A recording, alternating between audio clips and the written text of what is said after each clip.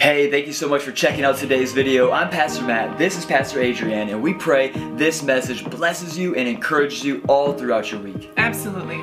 For any more information on how to be praying with us or to become a part of our community or to give, please head on over to takeovergr.com.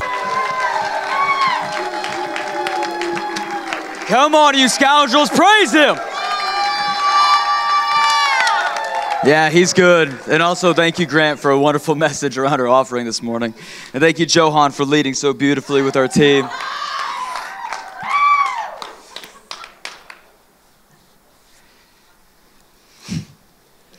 Man, are you happy to be found in the house of God this morning?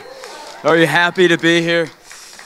If you were here last week, you'd know that I'm quite disturbed in this season. And the disturbance continues today. As a great Jedi once said, there's a disturbance in the Force, and I believe right now there's a disturbance in me. There's a disturbance in the Spirit of God right now. There's a disturbance in the spiritual realm right now, where literally I believe the Spirit of God is saying for the last 20 years, friends, we have dressed up the bride of Christ as some 20-year-old, and she is 2,000 years old. She is esteemed. She is highly favored. She is the darling of the eye of Jesus. And he is coming back for not an impotent, weak, or stagnant bride, but he's coming back for a luscious, beautiful, bold, and burning bride laced in linen and white. Amen? That's what he's coming back for. And I got to tell you, this bride that Jesus imagines for himself, it is one that he encounters daily. I wonder this morning, before we get into the message, it's just beating on my heart. Do you encounter God daily? Do you? Not you as a body, you as an individual. Do you encounter God daily? Because he didn't just die and pay for Sundays. He bought you and all that comes with you for a daily encounter and embrace with him. You know, I think some of us, we come into church and we're looking around to the left and to the right, and we're wondering, what are these people experiencing? What am I missing out on? What is happening? What kind of Kool-Aid have they been drinking? What have they been smoking? What are they on? Oh, someone's weeping. What kind of sin is rampant in their life? What is happening? And we sit in this place, a position of judgment. Could it be that those who hunger and thirst after righteousness will be fed? And could it be that potentially if you're on the outside looking in, maybe you don't hunger and thirst after the same things as these people? And could it be if you are not hungering and thirsting after righteousness, as Jesus said? He says, those that hunger and thirst after righteousness, they will be fed. Do you know who doesn't get fed, friends? Those who are full of other things. Those who have drank from lesser wines. Those who have sat at lesser tables. Could it be potentially, if you're not coming in here and experiencing Jesus for whom he actually is, could it be that you've been full on a good number of other things throughout the week? And you didn't come to church to hunger and thirst after righteousness. Instead, you came to church for many other reasons. But Jesus says those who hunger and thirst after righteousness, they will be fed. Can I just proclaim to you this morning, the hungry will be fed. The thirsty will be given drink. And then I want to encourage you this morning, if you're feeling like you're on the outside, maybe there are some things in your life that you need to fast so you can get a hunger for the things that last. Am I preaching to anybody this morning? You should know well enough by now that we just go in here. I do not softball. We don't play wiffle ball. This is cricket, and we will go for days if we have to, baby. Amen? Until the job is done, until the game is won, until Jesus comes back. Hallelujah, praise God. Amen? Come on, praise him, yeah. Let's get a hunger and a thirst for righteousness. Let's not get a hunger and thirst for another great sermon. Let's not get a hunger and thirst for another great worship set. Let's not get a hunger and thirst for another Jesus pick-me-up. But let's get a hunger and thirst for the same things that God says he himself hungers and thirsts for. Amen? Come on. Well, this morning we are continuing the stewardship of our prophetic word for the year of 2023 of fire upon the earth. You see, Jesus in Luke 12:49 through 50, he told us his exact plan, even though we live in a land right now where everyone has all these differing opinions about Jesus, when he was quite clear, friends, of what his mission was. He says that I have come to set fire upon the earth, a baptism that I would give if it were already kindled.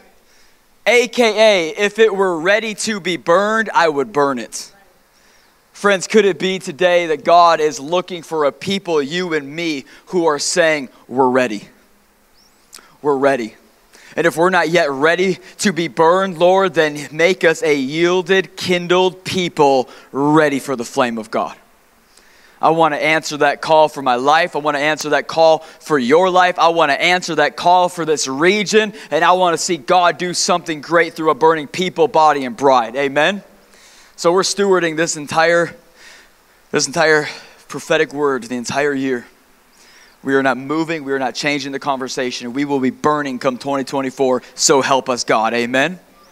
So the title of my sermon this morning, if you're taking notes for week, I believe it's 38. Fantastic. Come on. Almost to 40. This is going to be great. Are you ready? It is the house and gate of fire. The house and gate of fire. The house and gate of fire. In that specific order. Well, Pastor Matt, isn't there usually a gate before there's a house? Usually. But not with God, apparently. And I'll explain. The house and gate of fire. If you have your Bibles, go ahead and open to Genesis for me. Yeah, I'm busting out my leather back. Genesis, I believe it's 28. Genesis 28, 10 through 22. No worries, it'll be up on the Sky Bible. And can you guys just make some noise for Kelsey and Kenny holding it down in the booth? I do want to say this too. I know young Michael will mention it later, but friends, we have two great needs. One, we have a longing in our community to start a nursery here. So if you're a mother or a father or just someone who loves babies and you would love to serve your local community, yeah, come on. If you would love to serve your church by hanging out with some babies once a month and letting mom and dad come worship freely, we would love to get a nursery going. Second of all, kids ministry, y'all. Okay, we don't babysit here. There is no junior Holy Spirit. We are training up the next generation of giant slayers. I'm talking David in the fields. We got them out there killing bears and lions, getting ready. I'm going to let you wonder if that's true or not. But needless to say, those are two great areas of need. I know young Michael will hit it later, but I just want to make sure that you hear that from the top on down. These are two great needs that we have in our community. And we, quite frankly, we need people to serve. And people need to serve. Something breaks off of you when you give of yourself. Come on. Genesis 28, 10 through 22. If you're there, say I'm there. Fantastic. Jacob left Beersheba, and he went toward Haran, and he came to a certain place, and he stayed there that night because the sun had set. Taking one of the stones of the place, he put it under his head and lay down in that place to sleep. And you see, he dreamed, and behold, there was a ladder set up on the earth, and the top of it reached to the heavens. And behold, the angels of God were ascending and descending on it. And behold, the Lord stood above it and said, I am the Lord, the God of Abraham, your father, and God of Isaac. The land on which you lie, I will give to you, to your offspring, and your offspring shall be like the dust of the earth, and you shall spread abroad to the west and to the east, to the north and to the south. And in you and your offspring shall be all the families of the earth, and they shall be blessed. Behold, I am with you, and I will keep you wherever you go, and I will bring you back to this land.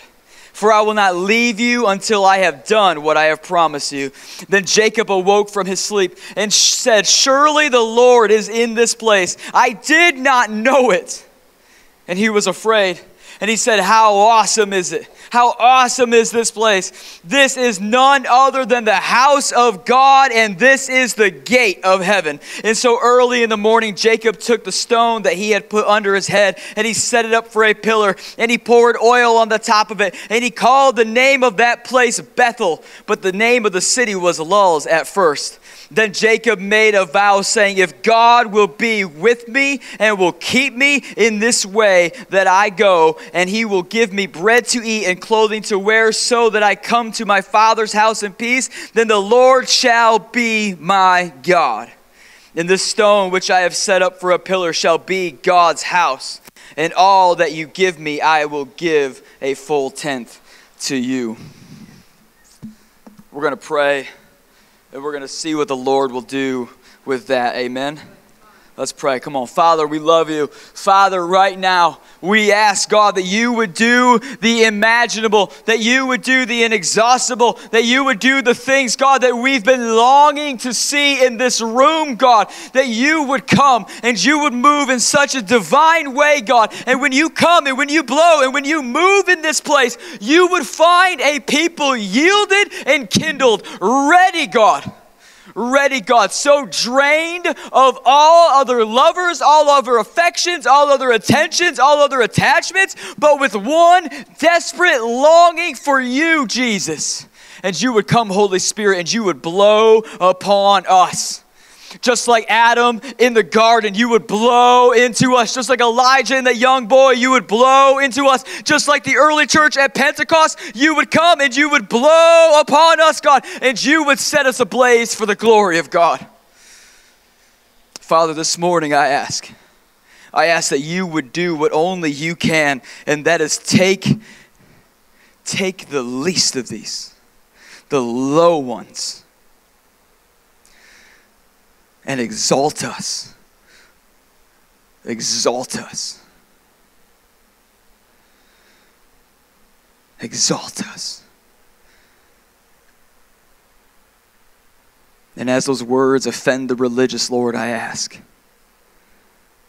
that we would get our eyes off our understanding of being exalted, and we would see the truth. That as you exalt us, Lord, it means you are just drawing us close. You are taking us up. You are bringing us into a place of glory. Let our faces shine like Moses today as we leave. As we come down from Mount Sinai, as we leave Takeover Church, let Grand Rapids see our face ablaze because we have looked in your eyes, God. Set us ablaze, exalt us, God, bring us into your glory. And Father, you will find servants not interested in housing glory for ourselves or keeping it, but pointing and passing and pushing people to exalt and give glory to none other than Lord Jesus Christ. Holy Spirit, no one came here to hear me. We all came here to hear you. Speak through me, God. In Jesus' mighty name, a faith-filled church said. I've said a faith-filled church said.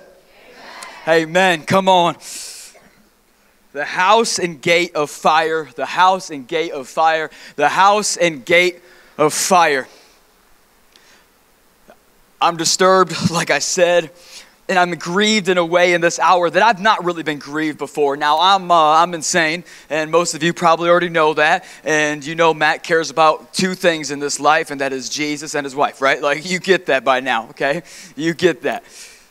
But I'm grieved in this hour because there's something as I'm looking, not just at our community, and I don't mean this as a chastisement as much as I mean as a level up for us today, but as I look at our community and as I look at the church at large, when I look at the bride I'm responsible for.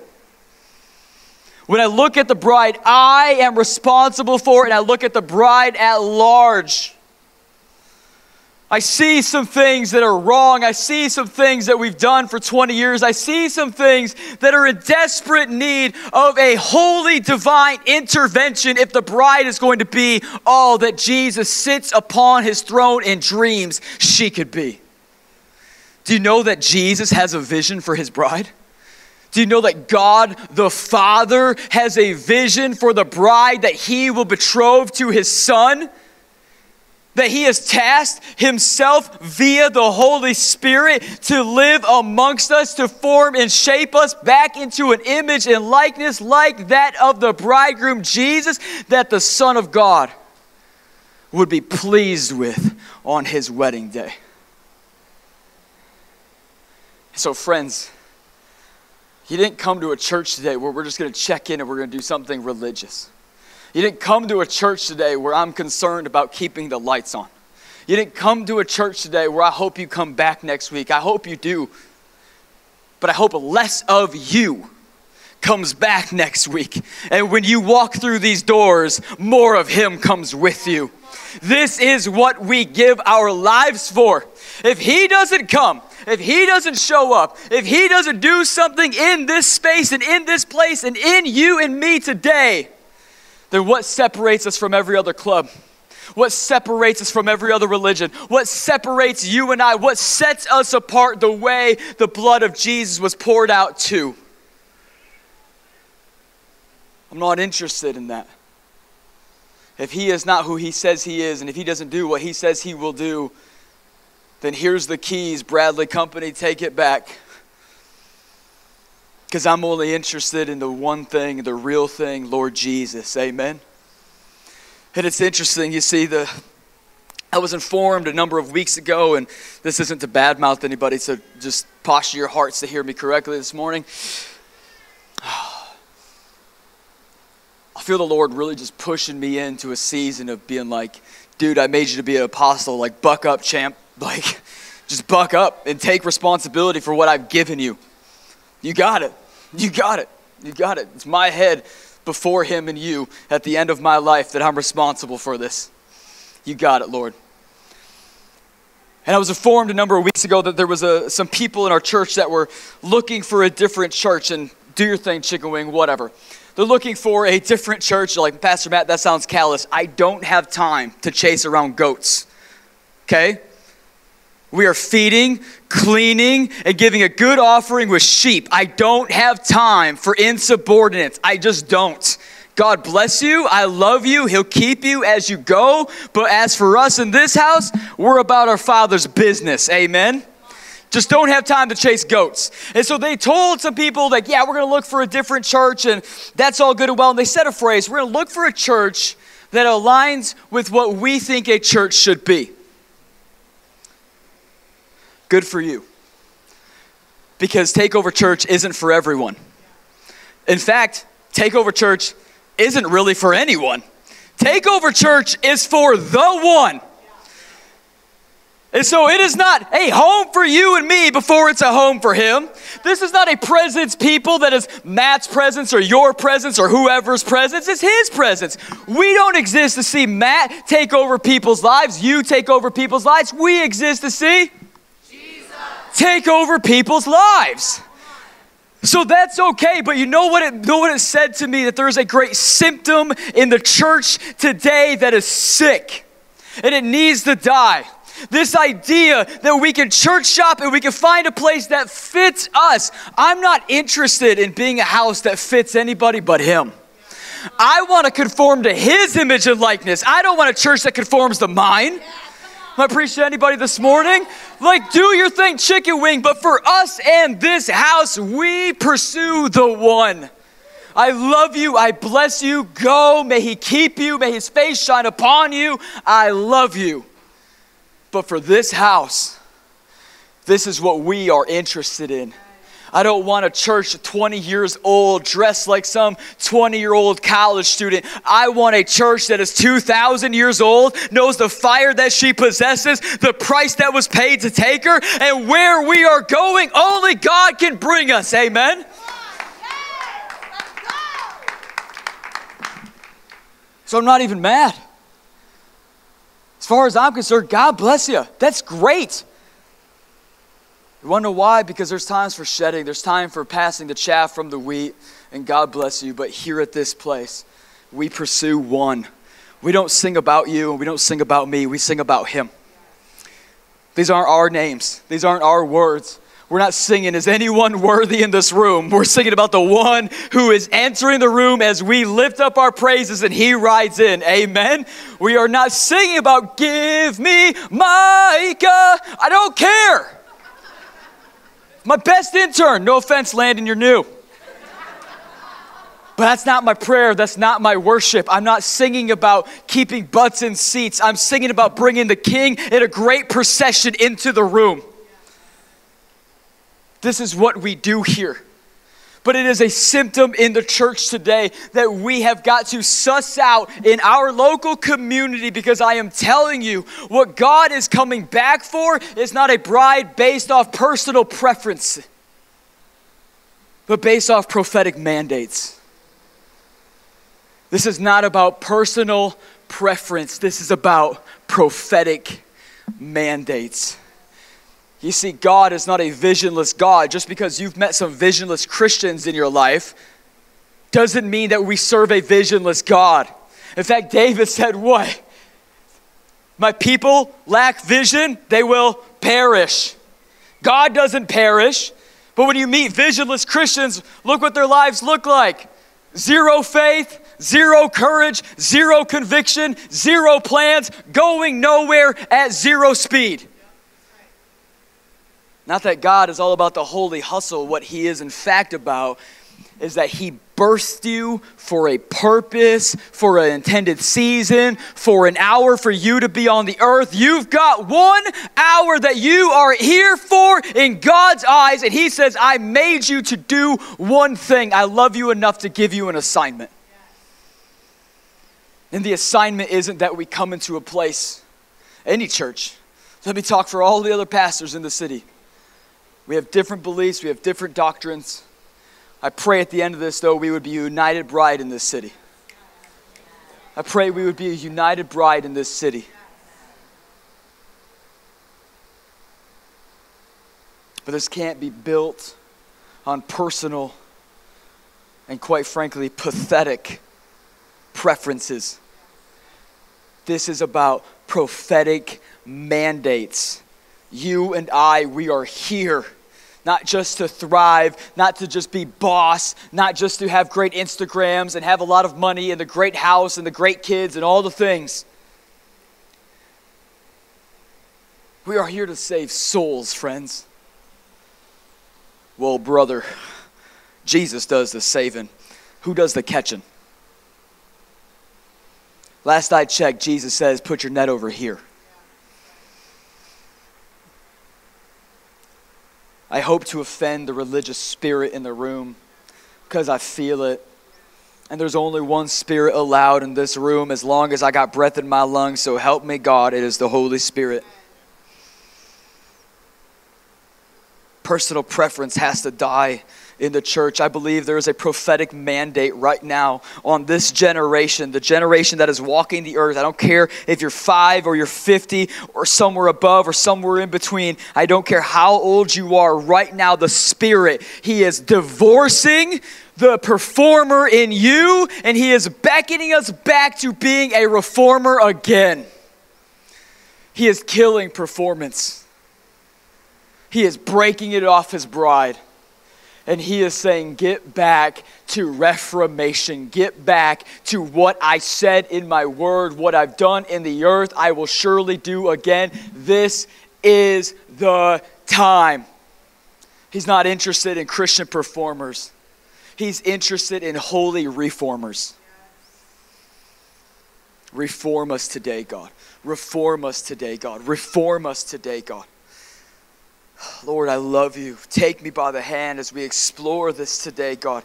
Set us ablaze for the kingdom of heaven, God. The hour's too late, friends. The hour is too late, and I've got to tell you, I have got to tell you before we move anywhere further today. God hates sin. Pastor Matt, I thought we were going to talk about the church of fire and gates of fire and these things. We will. We will. But if we don't get some things in order, glory doesn't follow. Glory literally avoids disorder. God will not come that he has not ordered. God will not show up where he is not invited. God will not come to a place that is not attracting him. He's not interested in breaking in on people who don't want him. Amen? So I got to say this. God hates sin. God hates sin so much, hear me. God hates sin so much that he would rather kill his son than let sin live in you. We need to sit with that. We need to sit with that. Because at the end of the service today, there's been a lot of repentance. God is writing a story. I am telling you, for those of us that are thick in the head like myself, he is trying to break in on us today. Today is a day of repentance. Repent, for the kingdom of God is at hand. Most of us repent enough to be forgiven, but not enough to see the kingdom come about in our lives. Today is the day where we don't just repent to the place of being forgiven, but we repent to the place of receiving the kingdom in its entirety. I got one snap, it's okay. The rest of us will catch up later. I am telling you, God would rather kill his son on a cross than allow sin to live in you and in me. This is the highest priority. This is of the utmost importance. Because we have a lot of churches today, and we will not be one of them, where we have got cozy with sin. I'm sorry. I stand before God for you and for me one day. And I love him too much to not tell us the truth and lead us to truth. And praise God that he would rather kill Jesus than allow sin to live in us, because that means he can resurrect you and me.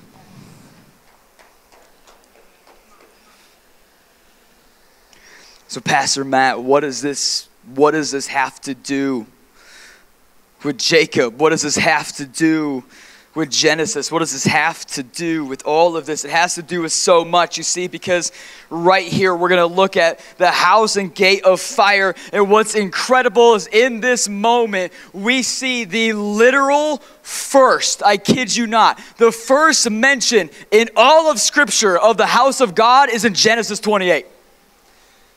Before there was a tent of meeting with Moses, before there was a tabernacle, before there was a temple, before there was a synagogue, before there was a sanctuary, before there was a beautiful warehouse all dressed up.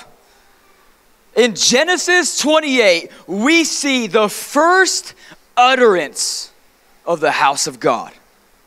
And this is mind-blowing because this is divine. God has been writing a story of reconciliation, redemption, and restoration in the earth between him and his people since we rejected him in the garden.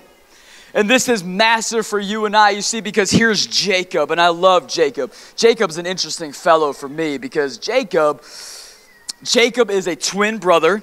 His brother is Esau. Now, you might be familiar with this story, but they are the sons of one Isaac. And Isaac, if you'll recall, Isaac was the one son that was promised to Abraham. Now, we know about Ishmael, but we'll leave him alone, okay? We ain't casting more lots and stones at Ishmael today. We beat up on Ishmael enough. It's not even his fault. It's Abraham's. But Isaac is the one that God promised to Abraham and Sarah. And he had Isaac, and Abraham was going up, and God said to him, would you sacrifice your one son if I asked you to? And so upon ascending to the place and to the altar, Abraham decided within himself that yes, he would follow God even to the point of sacrificing his one promised, given to him sovereignly by God. That when their bodies were too old, him and Sarah, to even foster and house children, God said, I will do it. You need only be faithful to me. And then much like how God does things, he asked for that promise back. And I think if you and I can just speed through that story real quick to set the framework for today, I think you would see that your answered prayers are still better kept in his hands than in yours. Hear me today. God can do more with your answered prayers than you can. So you keep sacrificing even the promises of God back unto him, and watch how he provides a ram in the thicket, and he makes an entire generation set apart for his glory. This is who our God is. And so we have this moment, and if I can give you a little bit of theology real quick, that's just going to rock your world. This is insane. So, scripture interpretation, massively important. You could look at Abraham, and we see, hear me, God the Father, Abraham. And then from there, we have God the Son as in Isaac. Isaac is a foretaste and a foreshadowing that God has been planning a story of redemption and reconciliation through the shedding of the one blood of the Son. And then from Isaac, as in the offspring, come two camps, Esau and Jacob. As in from the son of Jesus, from Jesus, his offspring, there comes again two camps. And who are they? Israel and the Gentiles. Let this start messing with your theology, because you're going to start to see that God has been writing a story through man this entire time, and that nothing is amiss, nothing is awry, everything's been planned, and he has been pursuing us in reconciliation with us from the immediate moment in the garden that we fell. So in this moment, you've got God the Father as Abraham, you got God the Son, right, as Isaac, and then you have got his offspring, and you have Esau, the firstborn, as in Israel. The birthright was promised. All of this, everything I have will be yours. All you must do is follow me. And then there's Jacob, who's the second. Even though they're twins, even though they were birthed pretty close to the same time, Jacob is called the heel grabber because he literally tried to prevent Esau from getting out first. Jacob's always had issues, just like the church. But Holy Spirit's working. And then Esau does what Israel ultimately goes on to do. And what does he do? Esau rejects his birthright. In fact, he forfeits his birthright to his younger brother, Jacob. And we see Israel rejects Jesus. And because Israel has rejected Jesus, what does God do? He overflows out of his promise and his covenant with his people unto the Gentiles, you and me. And you begin to see this cosmic story that God has been preparing from the beginning. That he has always had a plan for you and I to come back onto him, and this is what he's doing. Now, we need to look at Esau real quick before we move on to Jacob, because here's the deal. Jacob is only who he is because Esau rejected and forfeited his birthright. This is massively important because it speaks to being saved by grace. It speaks to the fact that you and I have an unmerited blood upon our lives that we couldn't earn, that we couldn't achieve, that we could never strive for, that we could never be good enough for, but God made it happen. And so what happens here is Esau's tired one day, and this is literally the chapters right before, these two chapters right before this. This is the story playing out, so you can look at it yourself. And we see Esau, and Esau's tired. He's in the field. He's been working. He's been doing his things, and what we begin to see is he comes home. And he comes home and he's tired and he's ragged and he's frustrated and he's annoyed and he's clearly overworked and underslept and undereaten. And he's in this place where he has mismanaged his life and ill-stewarded his interior life. He has mismanaged his life and he has ill-stewarded his internal life. So much so that he's down in this place where he comes in back home, and I don't even think Jacob was necessarily serious. I think he was just being a brother who ribs, which I love. But Esau was in such a worn down, bent up, out of shape place, outside and inside, that he was willing to fall for even a dumb gesture and at worst a terrible, terrible trickery. And what ends up happening is Esau sells his birthright to Jacob for literally the worst thing I could think of on this planet, a bowl of red lentil stew. And thus, veganism was born. Sorry, God, I'm trying to raise them up right, you know. I'm just kidding, eat your lentils. But this happens. This happens. And so literally Esau is in a rage, but Abraham and Isaac, and through the lines, because of who God is, God says, I will honor the call. I will honor the gifts. The gifts and call on your life are irrevocable. God has always honored the birthright. Except the birthright passed from Esau now into the younger brother Jacob. And God says, I still honor that. Just because you mismanaged your life and ill-stewarded your internal and insides doesn't mean that I don't have to honor my covenant and my birthright. And so Esau's furious, right? Esau is furious and he wants to kill Jacob, and it's a whole situation. We all know how family gets sometimes. It's crazy. And so Isaac goes to him and says, hey, listen, I'm going to bless you and I'm going to send you. You've got to get out of here. You've got to get out of here. Until Esau calms down, Jacob, you need to go. And where he tells Jacob to go, he says, go again to the lands promised to your grandfather Abraham. Return again to that which has been promised and prophesied over our family. Jacob, don't go where you prefer. Because he was looking at some Canaanite women and he was like, hey, I'm going to go over there. And he goes, no. The wife you will take and the land you will flourish in is that which was promised to your grandfather Abraham. See, again, friends, this isn't about personal preference. This is about prophetic mandates. We don't get to choose our own adventure with Christ. We don't get to choose our own adventure with church. We don't get to pick and choose. We have to be the church. We have to be how he designed it, how he spoke it. We have to live according to God's will and let ours burn in the glory. Preaching to anybody this morning? And so what happens, my girl? So this is what ends up happening here. Did you come from Bay City, by the way? I did. Amazing. Amazing. Amazing. Lord, send more people from Bay City. I like them. Yes, Morgan. Yes, Lord. Yes, Lord. And so we see this moment. He goes and he says he's leaving and he's on his way. And he's not necessarily going to settle in Haran, but he's on his way to Haran. And what we see in this moment is he arrives on his way to Haran. And Haran means crossroad or, crossroad or tired or somewhere along there. No, parched and crossroad. Crossroad and parched. It's a word that's used for both those.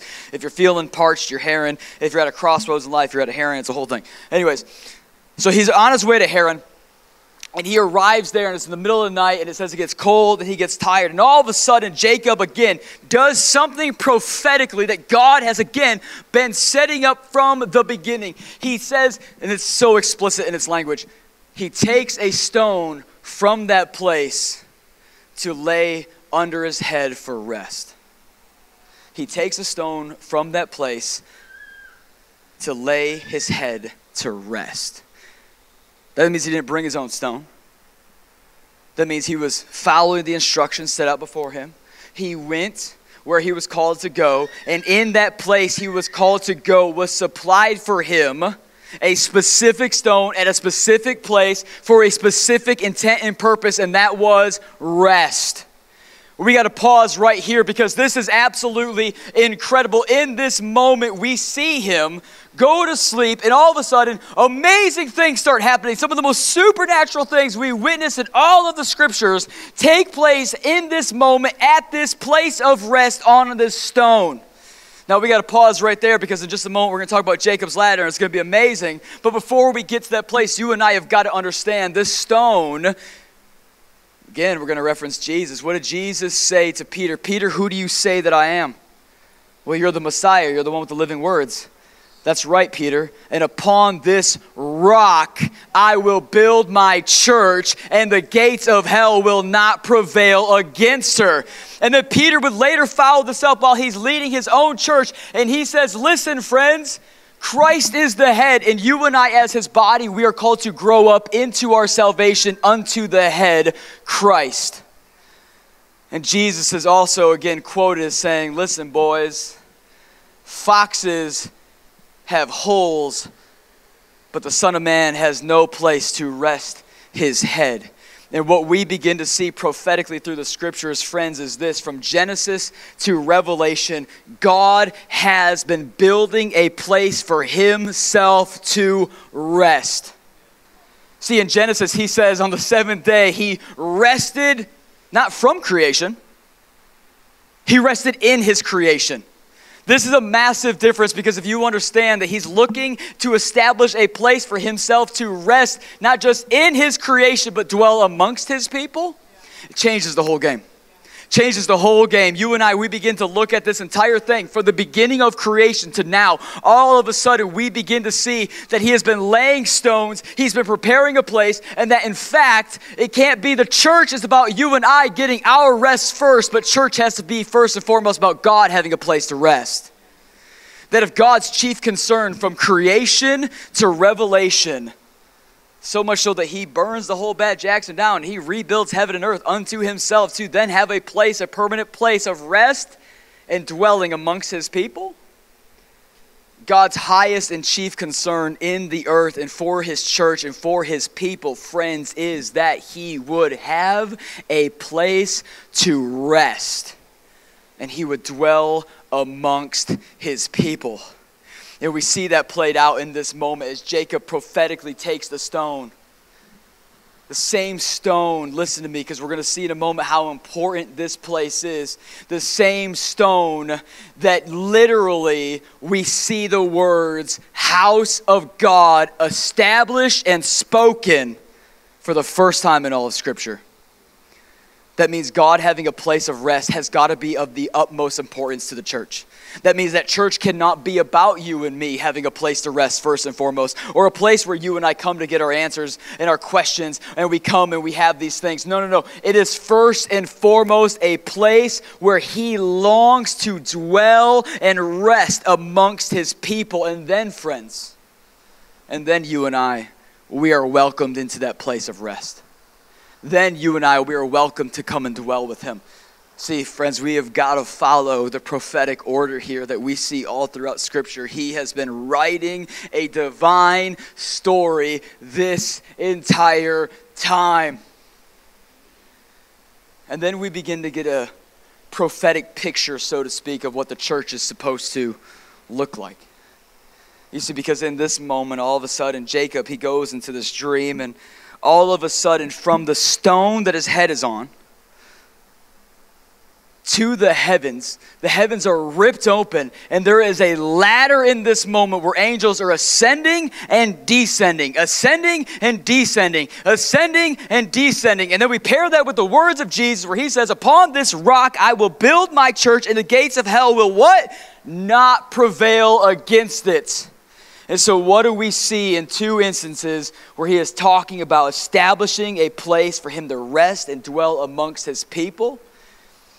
That the supernatural activity of God always comes. Could it be, friends, the reason so many churches today do not see the supernatural power of God break out in their services is because God is in fact not resting there? Because what I see in this moment is that where God rests, the devil relents. Where God rests, the devil relents. Where God rests, the devil relents. He says the gates of hell will not prevail, and there will be angels ascending and descending. That means that when we have a church in order, when we have a church by God's design, by his creation, by how he longs for you and I to operate as a people, that what you and I receive is healing, deliverance, fruit of the Spirit, gifts of the Spirit. All of hell has to leave and all of heaven gets welcomed in, and we suddenly find ourselves in that moment where the thin place is revealed, where God comes low and we get exalted up in the glory, and what has to flee is all of hell. And I don't know about you, but that sounds like church to me. I don't know about you, but that sounds like what I want to be a part of. I don't know about you, but that's something I can give my life for. Where I can come and I can dwell amongst him. Where I can enter into his rest and I can bask in his glory and I can look at him and all that is evil in me runs at the sight of him. And all that he's reforming me into being comes closer and closer and gets smaller and smaller. And suddenly you and I, we are rebirthed anew in his image and likeness. And we live in such a way, friends, that we experience the supernatural ministry of God daily. Are you following me? You see, God's heart for the church isn't that it wouldn't be a dry place where devils run the church and God never shows up. I mean, how terrible would it be to be a church, you and I, where you and I, sure, we get our rest, but God never comes and devils never flee. How terrible. What about his rest? What about his comfort? What about his delight? What about pleases him? So often we come to church and we need an instant gratification and we need immediate comfort. And I'm going, what instantly gratifies him? What gives God immediate comfort? What does he long for? Because when we have things in order, suddenly he can move. Suddenly you and I, we live in a place where we're no longer obsessed with the corporate ladder. We're obsessed with Jacob's ladder. I appreciate anybody this morning. See, we live in a place at a time right now where everything is based upon you and me. And if I can be just a little bit honest this morning, Pastor Matt, you've been a lot of honest. Praise God. I'm grateful for honest men of the cloth. Right? We haven't had enough of them. If I can be a little bit honest this morning, some of us, the reason we have not experienced this church isn't because the pastors don't want it. Isn't because we're not praying and fasting and asking for it. The reason some of us have not come in and experienced this is because, friends, quite honestly, what I just said, some of us, we are better worshipers of the corporate ladder than we are worshipers of Jacob's ladder. I am telling you, some of us, we live in a time and a place, friends, where we are so excited about the promotion we're about to receive at work that we show up on time, we look the part, we say, yes, ma'am, and yes, sir, respect abounds, honor is given, and we show up and we work hard and we give and we do all of this so that we can obtain some earthly understanding of achievement and promotion, and we get some monetary value added back onto us, and then we show up to church late, we don't come as intended, we don't honor, we gossip, we lie, and all of a sudden, we don't have Jacob's ladder because some of us, we have honored the corporate ladder far greater than this prophetic ladder.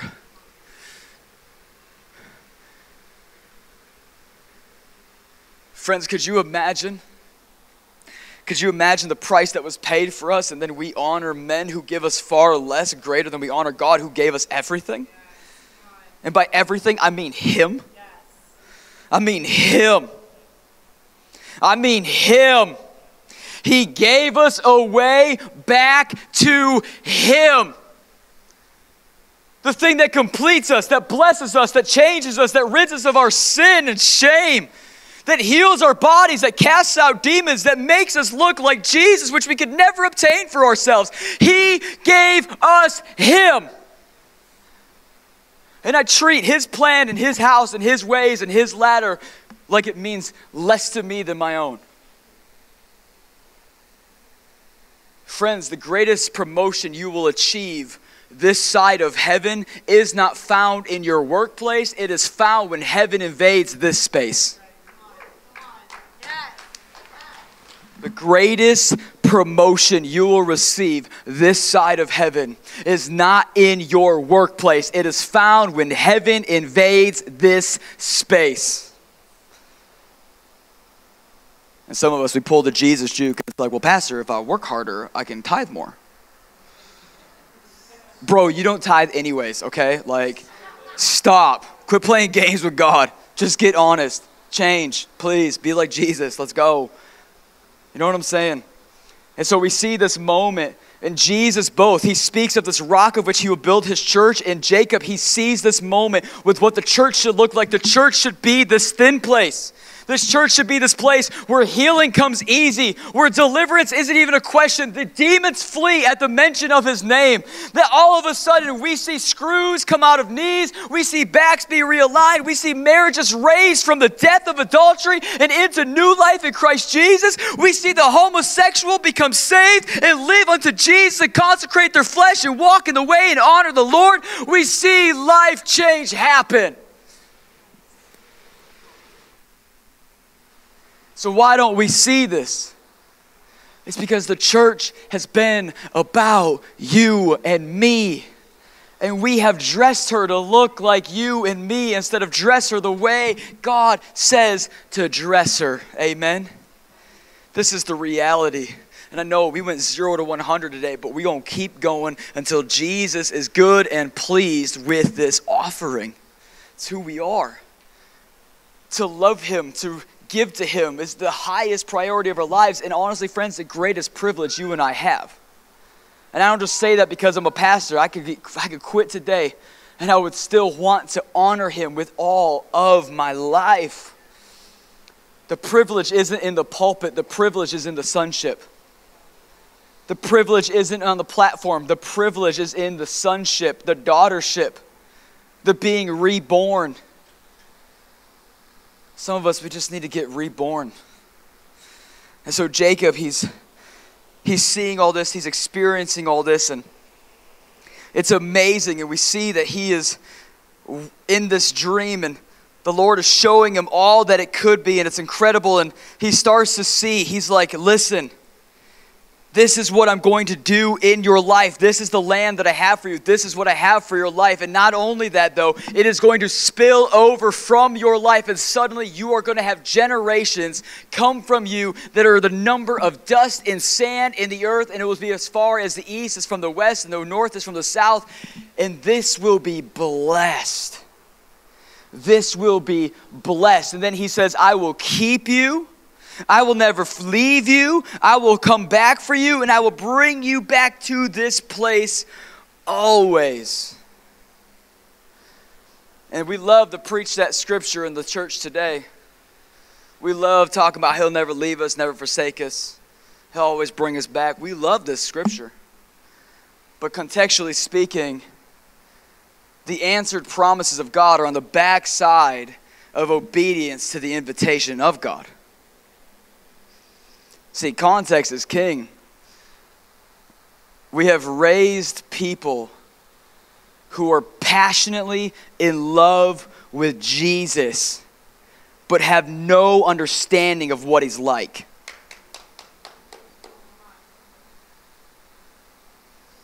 He loves your zeal, but he says it's the zeal for my house that has consumed me. You see, we get really excited for Jesus when our favorite song comes on.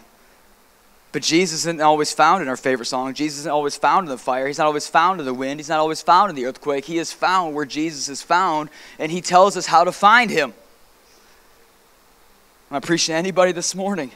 You see, so we have all these multi-generational blessings. We have all this amazing multiplication.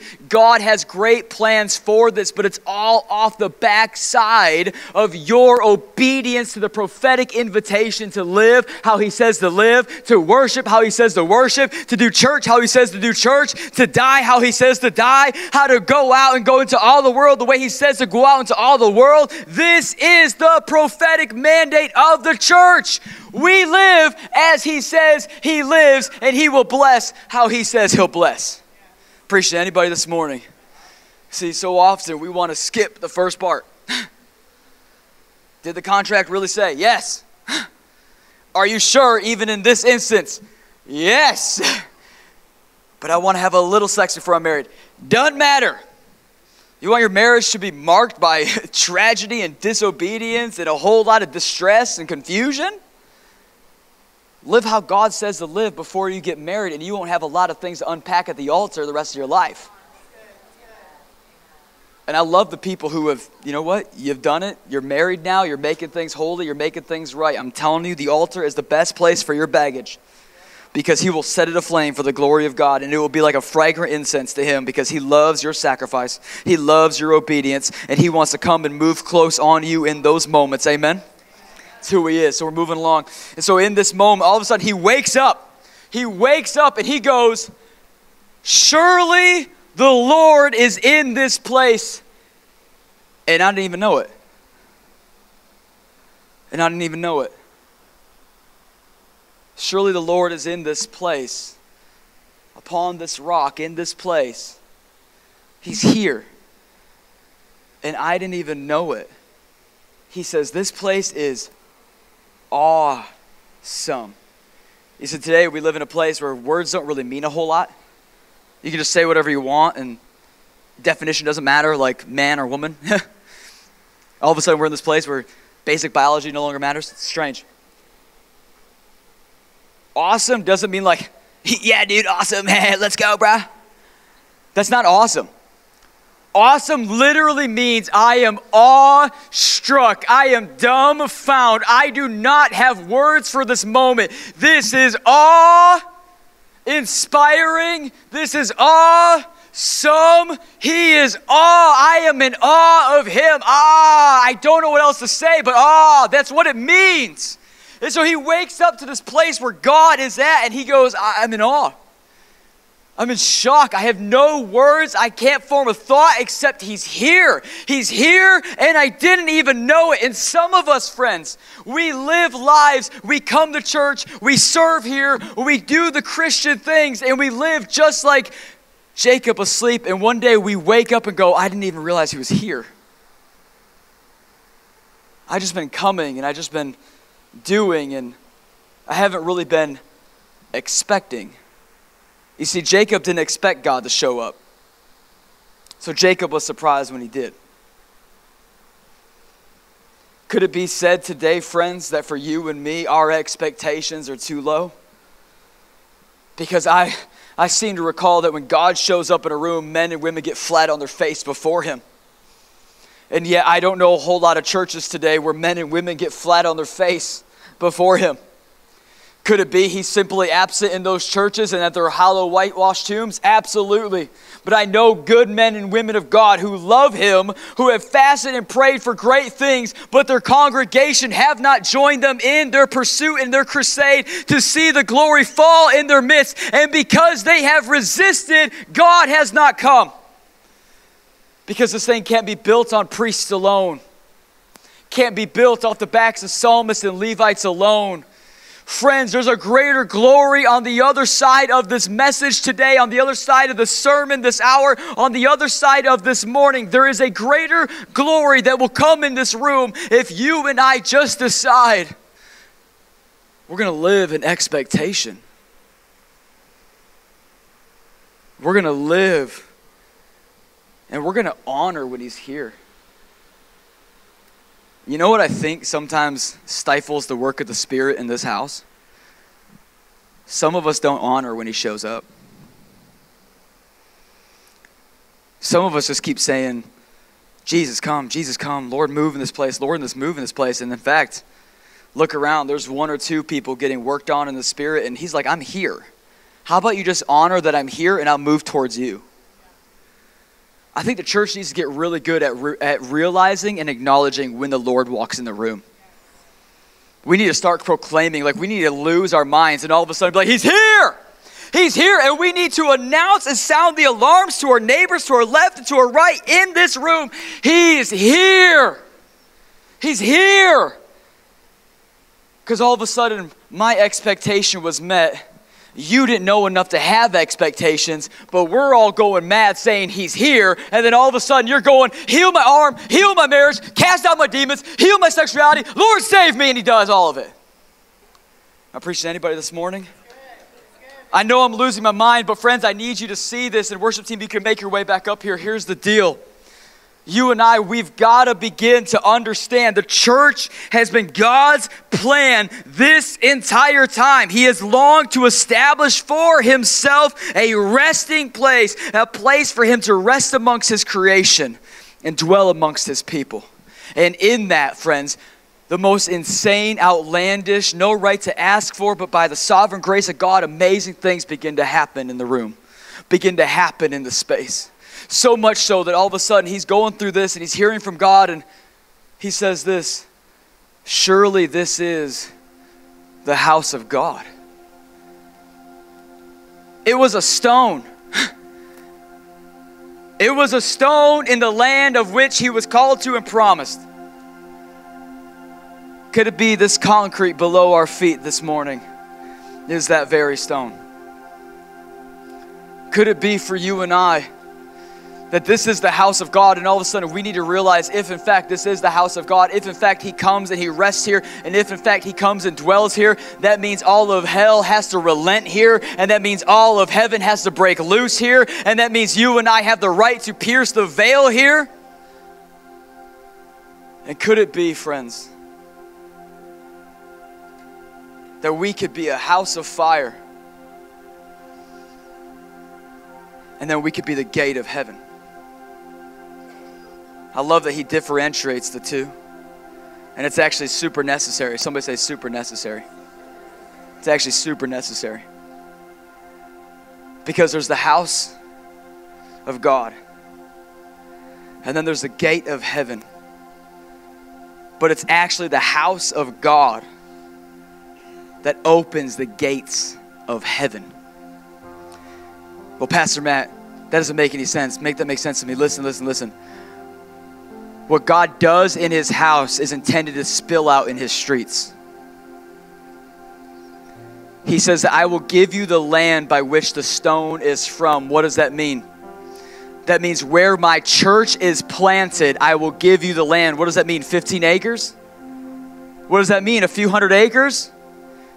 No. In these times, he didn't mean cubits, feet, metrics, acres. He meant villages, towns, cities, states, regions, and countries. Amen?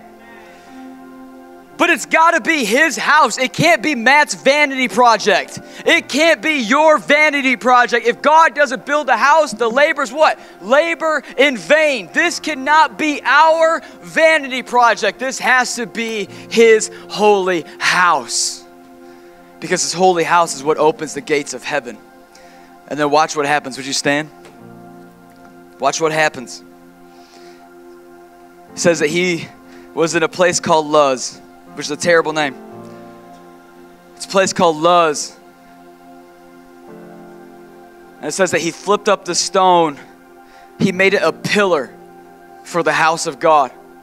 He anointed it with oil. He consecrated it. He set it apart. He blessed it. He positioned it and set it rightly before God to use mightily by God.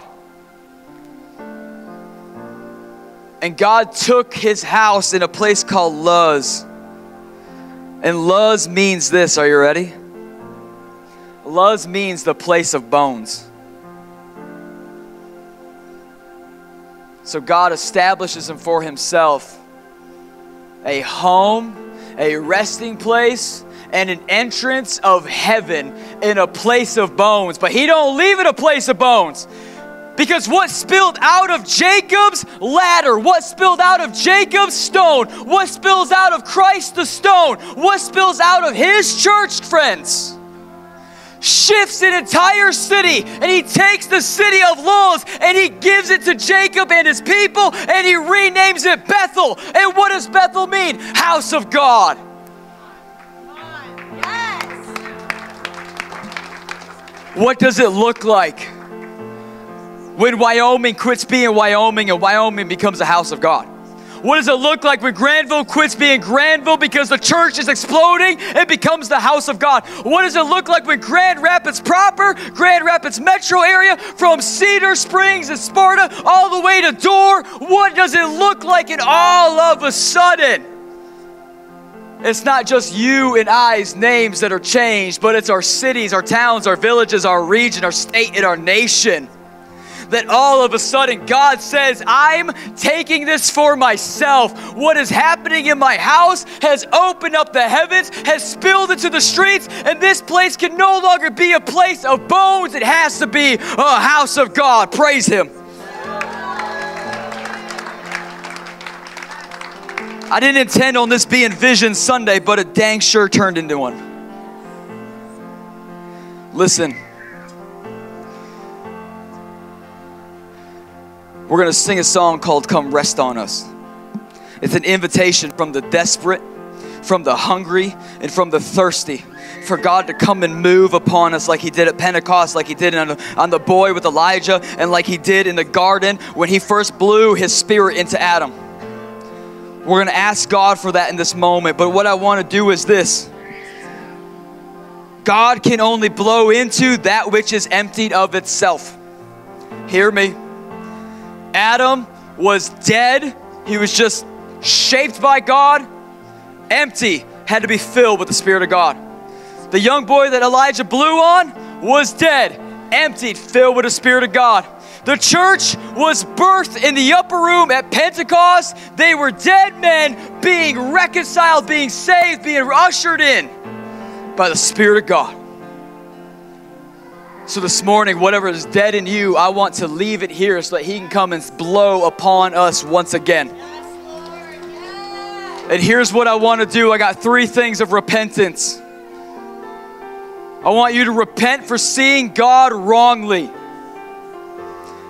I want you to repent of seeing his church wrongly. And I want you to repent of seeing your place in his story wrongly. And then in those same 3 places, I want you to invite the Holy Spirit to come and blow into those areas and give you revelation of all 3. Of who he is, of what his church is made to be, and what your place in all of it is. Pastor Matt, are you serious? I want you to literally do that. That's not a suggestion. That's a prophetic mandate. That's not, we're going to have worship time. No. I want you to repent of these 3 areas, even if you feel like you've got a good handle on some of them. Repent of what you need to and offer. Lord, I am a willing vessel for a fresh revelation that will change me, and hopefully by proxy of changing me, change an entire city into Bethel. Yes, Lord. Come on. So they're going to start playing. The altar is open. I want to encourage you, spread out, go around, pray over somebody, but don't wait for me to be done. You start moving. We're going to be a church that looks a lot more like the church Jesus intended when the preaching is happening, but the saints are getting slain up front. We're going to start moving. So I'm going to pray. I'm going to invite you into this moment, but don't wait for my prayer to be done. You start moving. You start welcoming in. The band is going to start singing, and we're going to start repenting and asking for revelation and infilling today. Father, we love you. Father, right now I ask, God, Lord, give us a revelation of who you are. Give us a revelation of who you are. God, I'm sorry. I am sorry, God, that I have seen you wrongly. And as I've seen you wrongly, I've worshiped you wrongly. And as I've worshiped you wrongly, I've lived wrongly. I've seen myself wrongly, God. You are so much more beautiful than I ever gave consideration to. An AV team, don't feel like you got to stay back there. You come get some altar time if you need to. You pray over somebody if you need to. We don't need all the cosmetics today. We don't need the cosmetics. We need the cosmic one. We need the King of Kings and Lord of Lords. Father, we repent. We repent for ever seeing you wrongly, God. Right now, we say we're sorry. We're sorry that we had a lesser view of you than is true of you, God. Lord, we repent for seeing you as self-absorbed rather than being all-consuming. We repent for thinking you are full of yourself when truly we've been full of ourselves. We repent, God. We repent for thinking you existed for us and not that we exist for you. We repent that we thought the church exists for us, but truly the church exists for you. God, we repent for our preferences. We repent for our ideas. We repent for ideals and notions of the fallen nature, God. Father, we repent for thinking worship should be shorter. We repent for thinking that messages should be longer. We repent for thinking that the pulpit and the ministry is the main event, when in fact, you are the main event. You are why we're here. Father, we love your voice, we love your tongue, we love your hands, and we love your feet. But most of all, we love you. Father, I prophetically repent on behalf of this entire church. Father, that we thought it was enough to gather and not enough to assemble. Father, right now we prophetically declare, we agree with heaven, You can gather a great number of parts. That does not mean it's assembled. That does not mean that it is in unity. That does not mean that it is one body, one mind, one spirit, and one heart. That means there's a lot of parts gathered in one place, but they have not been put together and assembled, God. We say, we are the assemblies of God. We are the assembled of God.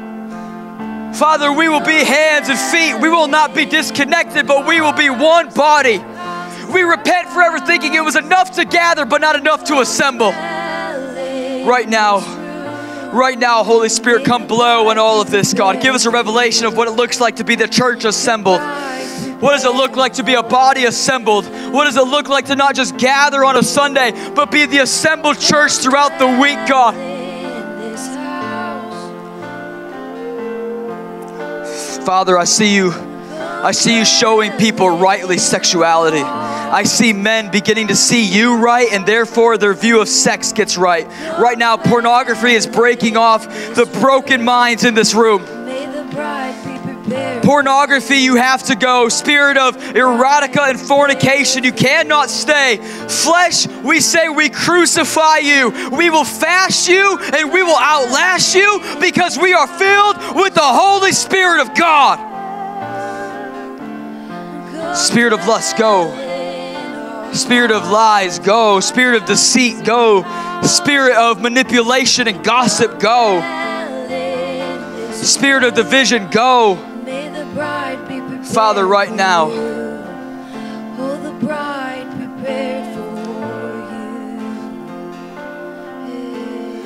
listen, let me be real honest.